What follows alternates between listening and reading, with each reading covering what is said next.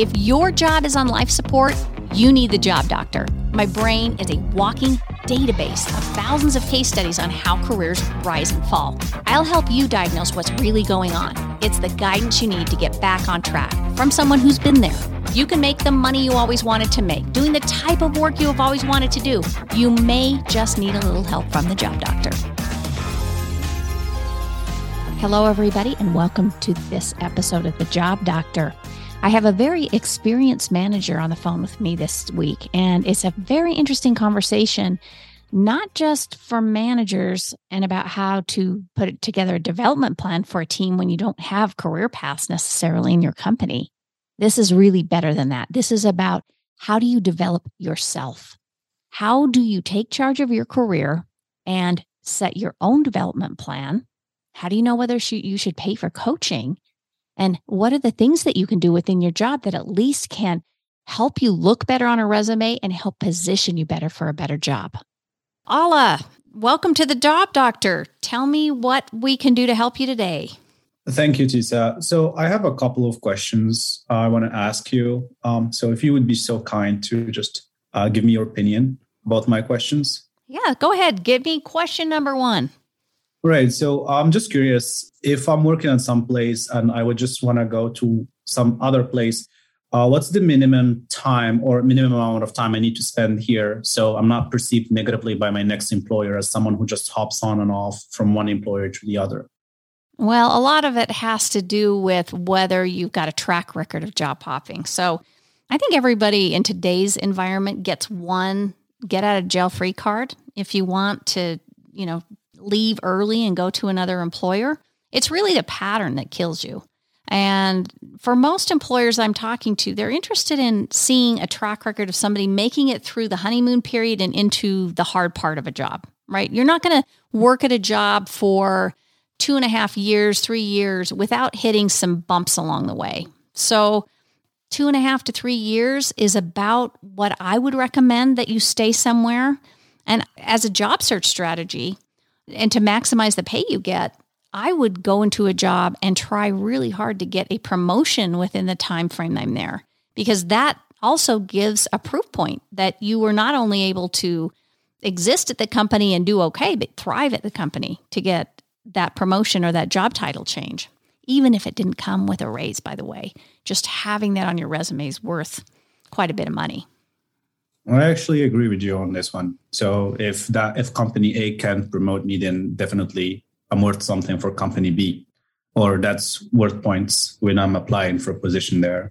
It is. And really, I tell people, you've got to make decisions that are best for you too. So let's say your dream job comes along and you've only been at a company for a year, and that's a hard decision to make. But provided you don't have a track record of just, hopping from job to job, if that's the right job for you and the right company for you and the right time for you, maybe that's the time you use your get out of jail free card.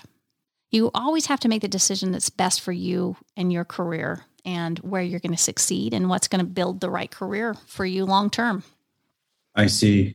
Since we're talking about track records, this brings me to my second question for you today. So let's say hypothetically there was an opportunity coming with that is much better than my current position, and the employer asks for more experience in that position. I have been nominated by the headhunter, but I need to prove to the employer that I'm worth getting interviewed, provided that I am skilled enough to do this job I'm asked to do.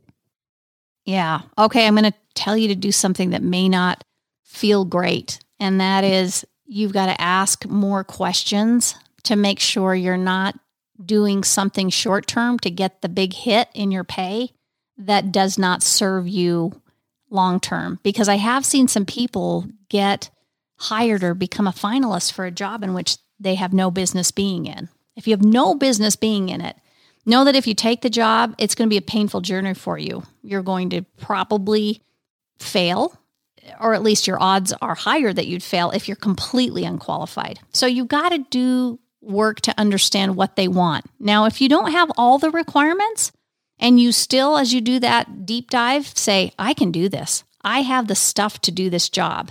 That's a different story. If you think you've got what it takes to do the job, you need to find proof points to share with that recruiter about it. And it's fine for you to acknowledge, I may not have the years of experience, but let me tell you what I do have.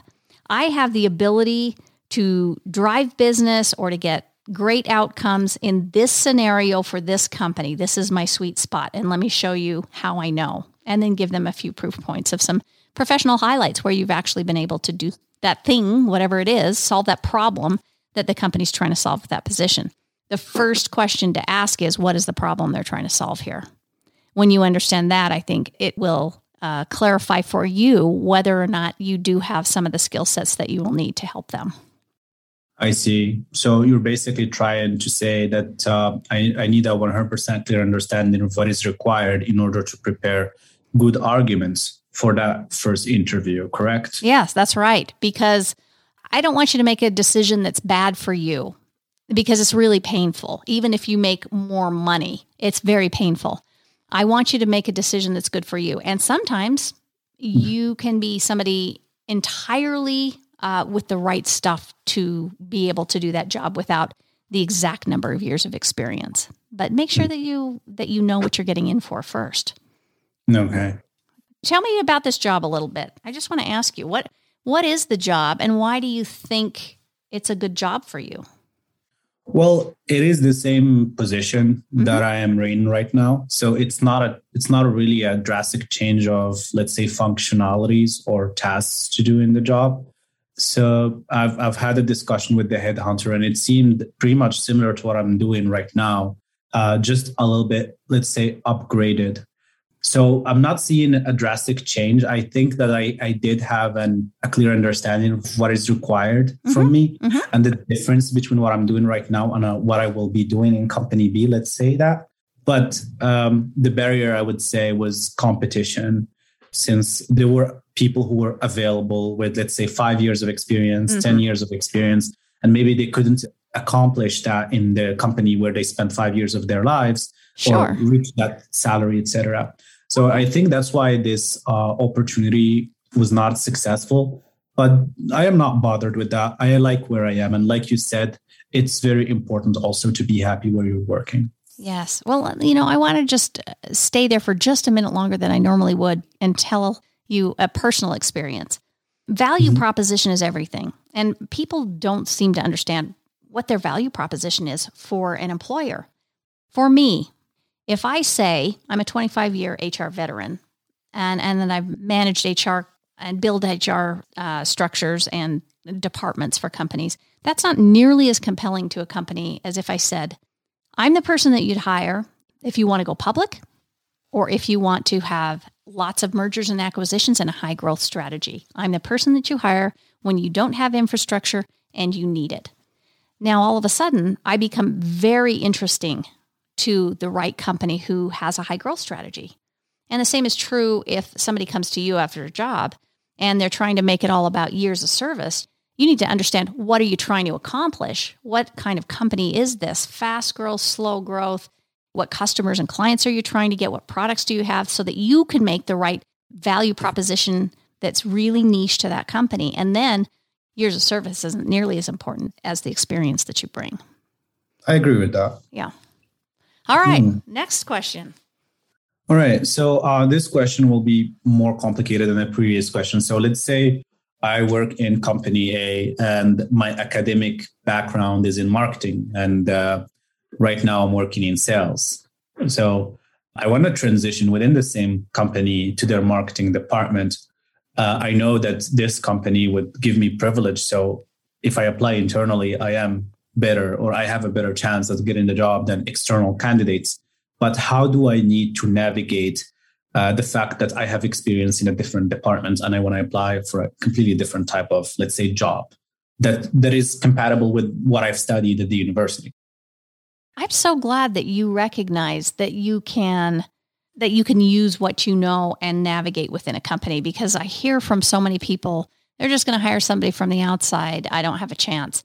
And the first thing is to understand that you as an internal applicant, you've got the keys to the kingdom, my friend, because you know the best departments to work in, the worst departments to work in. You know the power structures of the organization.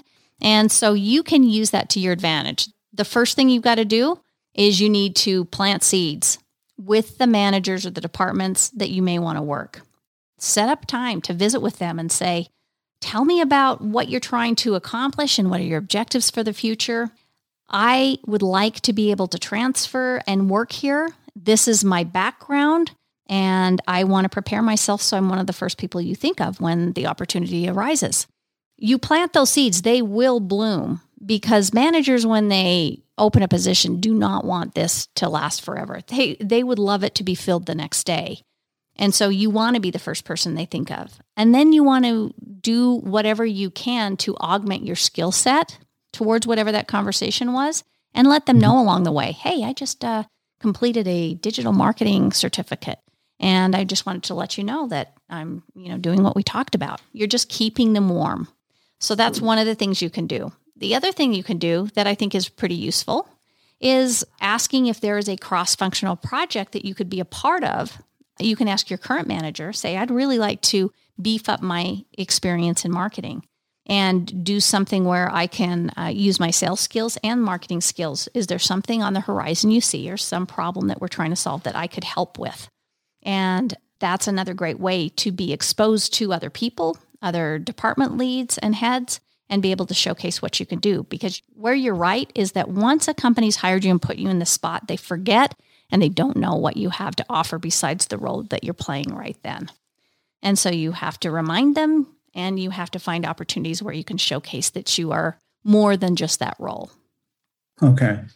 I think this answers my question. I had some ideas in mind before, but I feel like the cross-functional project advice is really good. That's something I can definitely start with. Companies love free, right? They love free help, and companies love solving problems. And so what you're doing is using what you know about a company to your advantage. You're saying, free help, I'm going to help you solve another problem. It may take you a few extra hours a week to do that, but companies will rarely turn down free help. Okay. And I would agree with that, definitely. And aside from that, I would say the alternative for me right now is to get into management. So I feel like I have a good attitude to be a manager. I've been researching what kind of skills I need to develop while working in my team. But my question is, given the fact that I am working on developing those skills and I am working to acquire more visibility within the team, what else can I do in order to, whenever there's a manager leaves, the senior management or leadership will think of me as a possible candidate? Yeah. Well, managing projects is one of the first things, because managing projects isn't that far off from managing people, particularly if you position it correctly. Managing a project with cross-functional people in many ways is much harder than managing a team, because when you manage a team, they at least report to you. They're, in theory, supposed to do what you say. But when you manage a project that's cross-functional, it's like herding cats. And if you can do that and get people who don't report to you to do those things, you can position that as a very, very strong point for why you would be a good manager of people. So try to find committees, projects, anything where you can showcase your ability to project manage. The other thing, just preparing to just generally be a manager, I would be doing some personal work myself to sign up for how to do project management. I think that's a critical role, especially with so many people working remote. Try to get your PMP certification. You can do that online. It's expensive, a little bit expensive relative to some other certifications you can get, but it's a really strong one to have. The other thing is making sure that you are good with cross-functional conversations and projects. Cross-functionally, we tend to do poorly. We work in silos at companies. So start finding ways to intersect with other people, talk to the other leaders, know what they're trying to accomplish. Just work for today as a baby step on getting to know who those people are. Even if you're just meeting with them and saying, what do you do in this organization? What's easy? What's hard? Tell me what you've learned about how to be successful here. Any excuse to get to know those people is a really good step for you. And then you can work on how do you work effectively with those people by getting on projects or teams where you're able to actually intersect with them in a more meaningful way. I see. Do you have the ability to ask your manager, a good enough relationship to ask your manager to expose you to like the next level up of meetings, whether they're executive meetings or kind of a senior manager meeting where you can listen in or participate or even give a proposal in one of those meetings? Is that a possibility? I think it is a possibility. I've actually never thought of that, but that's an excellent suggestion. I am working in a project manager kind of format, kind of position right now. So I am managing projects. So this, what you're saying, speaks a lot to me when it comes to the daily difficulties of the job, especially when it's cross functions. Because when you're working with the people in your department, it's very easy. You all know what you're doing. But when you start exposing yourself to other departments, then sometimes I may meet people who have no idea what I'm doing. They just know the position title, but they don't know what that entails, etc. I would definitely suggest that to my manager. Maybe not right now because I still feel like I'm a baby in this company. Maybe a little more time and confidence. How long have you been there in this role with your manager? 6 months, but I have an excellent relationship with my manager, I think. Well, then you should not wait. The script that I would use with your manager is something like this. I want to continue growing and learning in this company, and I really like it here. One of the things I know that I'm going to want to do is manage people. I think I have a natural propensity towards it, given that I like to work on projects and work cross-functionally. This is the next natural step for me to take. I would love to have your help and guidance to that end and be watching for opportunities for me that I can either be exposed to seeing how people lead or have opportunities that I can take baby steps in that arena. Would you be willing to support that? It is not a hard conversation to have.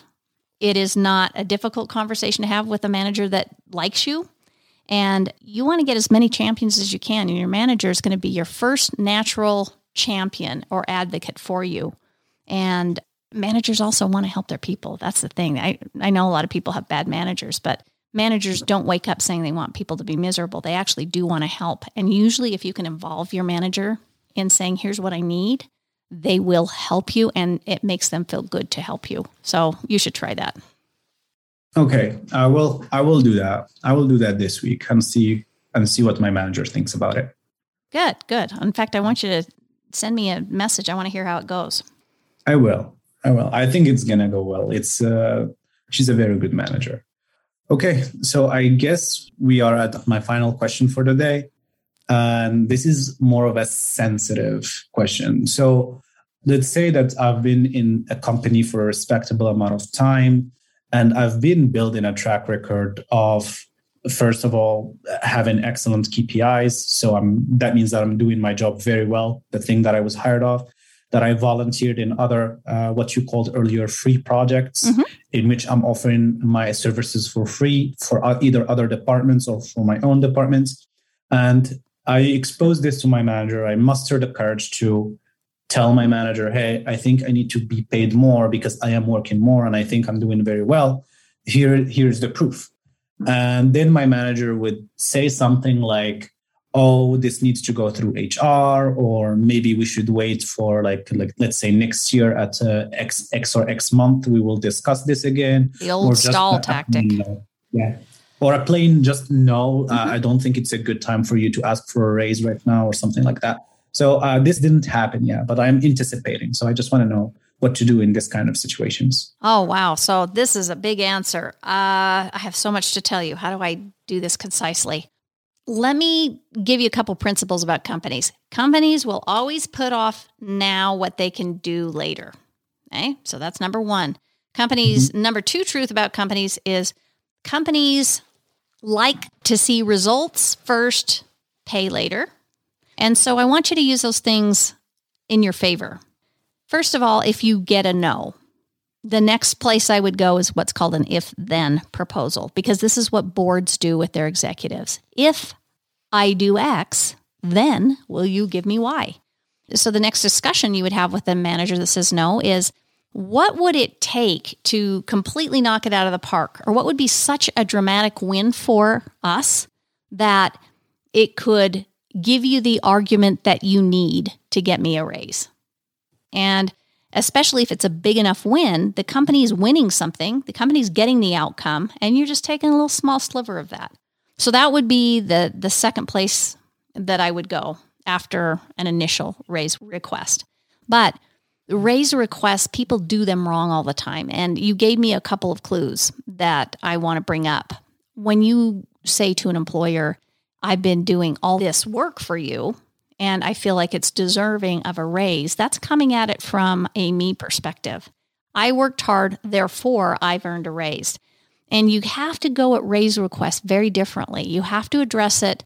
Everything you say has to be, how does the company win? What have I done for the company? And how has that made a difference for the company? And how will the company get more by giving me a raise? How will they get something for giving me the raise? Because the company is also looking at ROI, or their return on investment. So most people will say something like, I really feel like I need a raise. Sarah left and I've been picking up the duties for her. So I'm doing twice as much work, and I've really gotten some good outcomes for you. I've really worked hard and I've gotten a top performance rating every time. And I also haven't gotten a raise for 2 years. That's their argument. It's all about me. Let me shift and show you what the right conversation sounds like. It would be something like, I'd like to talk to you about a raise and why I think that it makes sense for the company. Since I got here, I have been able to increase the speed at which we recruit people and bring them in, and our time to hire has moved down 20%. In addition, I looked over our whole budget and I was able to cut $50,000 out of unnecessary expenses that we didn't need. And in addition to that, I'm also pursuing a new strategy to outsource some of our recruiting, which will save us another $50,000.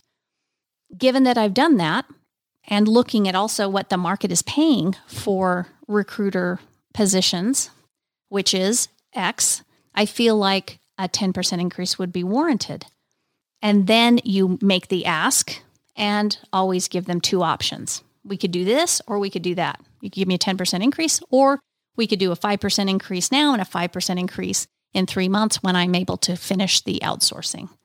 And then let the manager, respond and follow up with other ideas. But there's a real difference between asking for a raise, coming at it from what a company is listening for, and what a person wants and why. So think about that. Write down your raise request and then look at it through the eyes of a company and say, am I addressing what I want and why, or what the company's getting and why? That will help you have a more successful ask. Okay. In order to recapture what you just said, which is, by the way, I think it's also an excellent advice, it's all about value proposition, the thing that you've mentioned before. Mm-hmm. So we have two scenarios here. The first is a plain no, in which the alternative would be to if X, then Y. Mm-hmm. And then that's more like, okay, I need something that I can track. I need more of a promise. If I achieve something, I will be getting this because I want to this and I'm ready to give more. And then if this gets put off, then it's all about negotiation. So we don't want this to be in the air. We want something practical. We want a timeline, but at the same time, the way it is phrased should be company-centric rather than self-centric. And the questions that I need to answer would be some things like, how does this help the company? The difference this would create. And if, for instance, this raise happens, what impact will that have on my, let's say, my performance, the team's performance, or even the company's performance overall, correct? That's right. You got it. So you ask for a raise based on what the company gets. That's principle number one. And principle number two is if you get a no, then a delayed raise is better than no raise at all, right? So you go for the delayed raise with an if-then proposal. Okay, perfect. I think that's all the questions that I have. Thank you so much, Tisa. You are very welcome. Well, let me just summarize, if I can, a couple of things that we learned today. Number one is that enlisting the help of your manager is a really critical piece, and asking your manager to support your growth is entirely reasonable. So number one, you should try and do that. Number two, you should always plant seeds in your company. If there are opportunities or departments where you want to work, plant the seeds early. So when the position does come open, you're the first person the manager thinks of. if you're coming to the manager when the job's posted, it's too late. You've got to start early. And then lastly, you do the thing that's best for you. And make sure that when you're assessing jobs and deciding if you want to make that next big move, money isn't everything. Whether you can be successful in the role is. And if you think that you can be successful in that role, being able to convey the value proposition to the employers, why you would be such a good fit for that, is incredibly important, because if you're not clear on it, I guarantee they won't be. Okay. All right. Well, thanks, Alla. It's been a pleasure having you, and I sure appreciate your questions. I think you represent a lot of people who have very, very similar questions. So thank you. You're most welcome. Thank you for your time. You bet. If you like my podcast, you will absolutely love my book. It's called The Unspoken Truths for Career Success: Navigating Pay, Promotions, and Power at Work.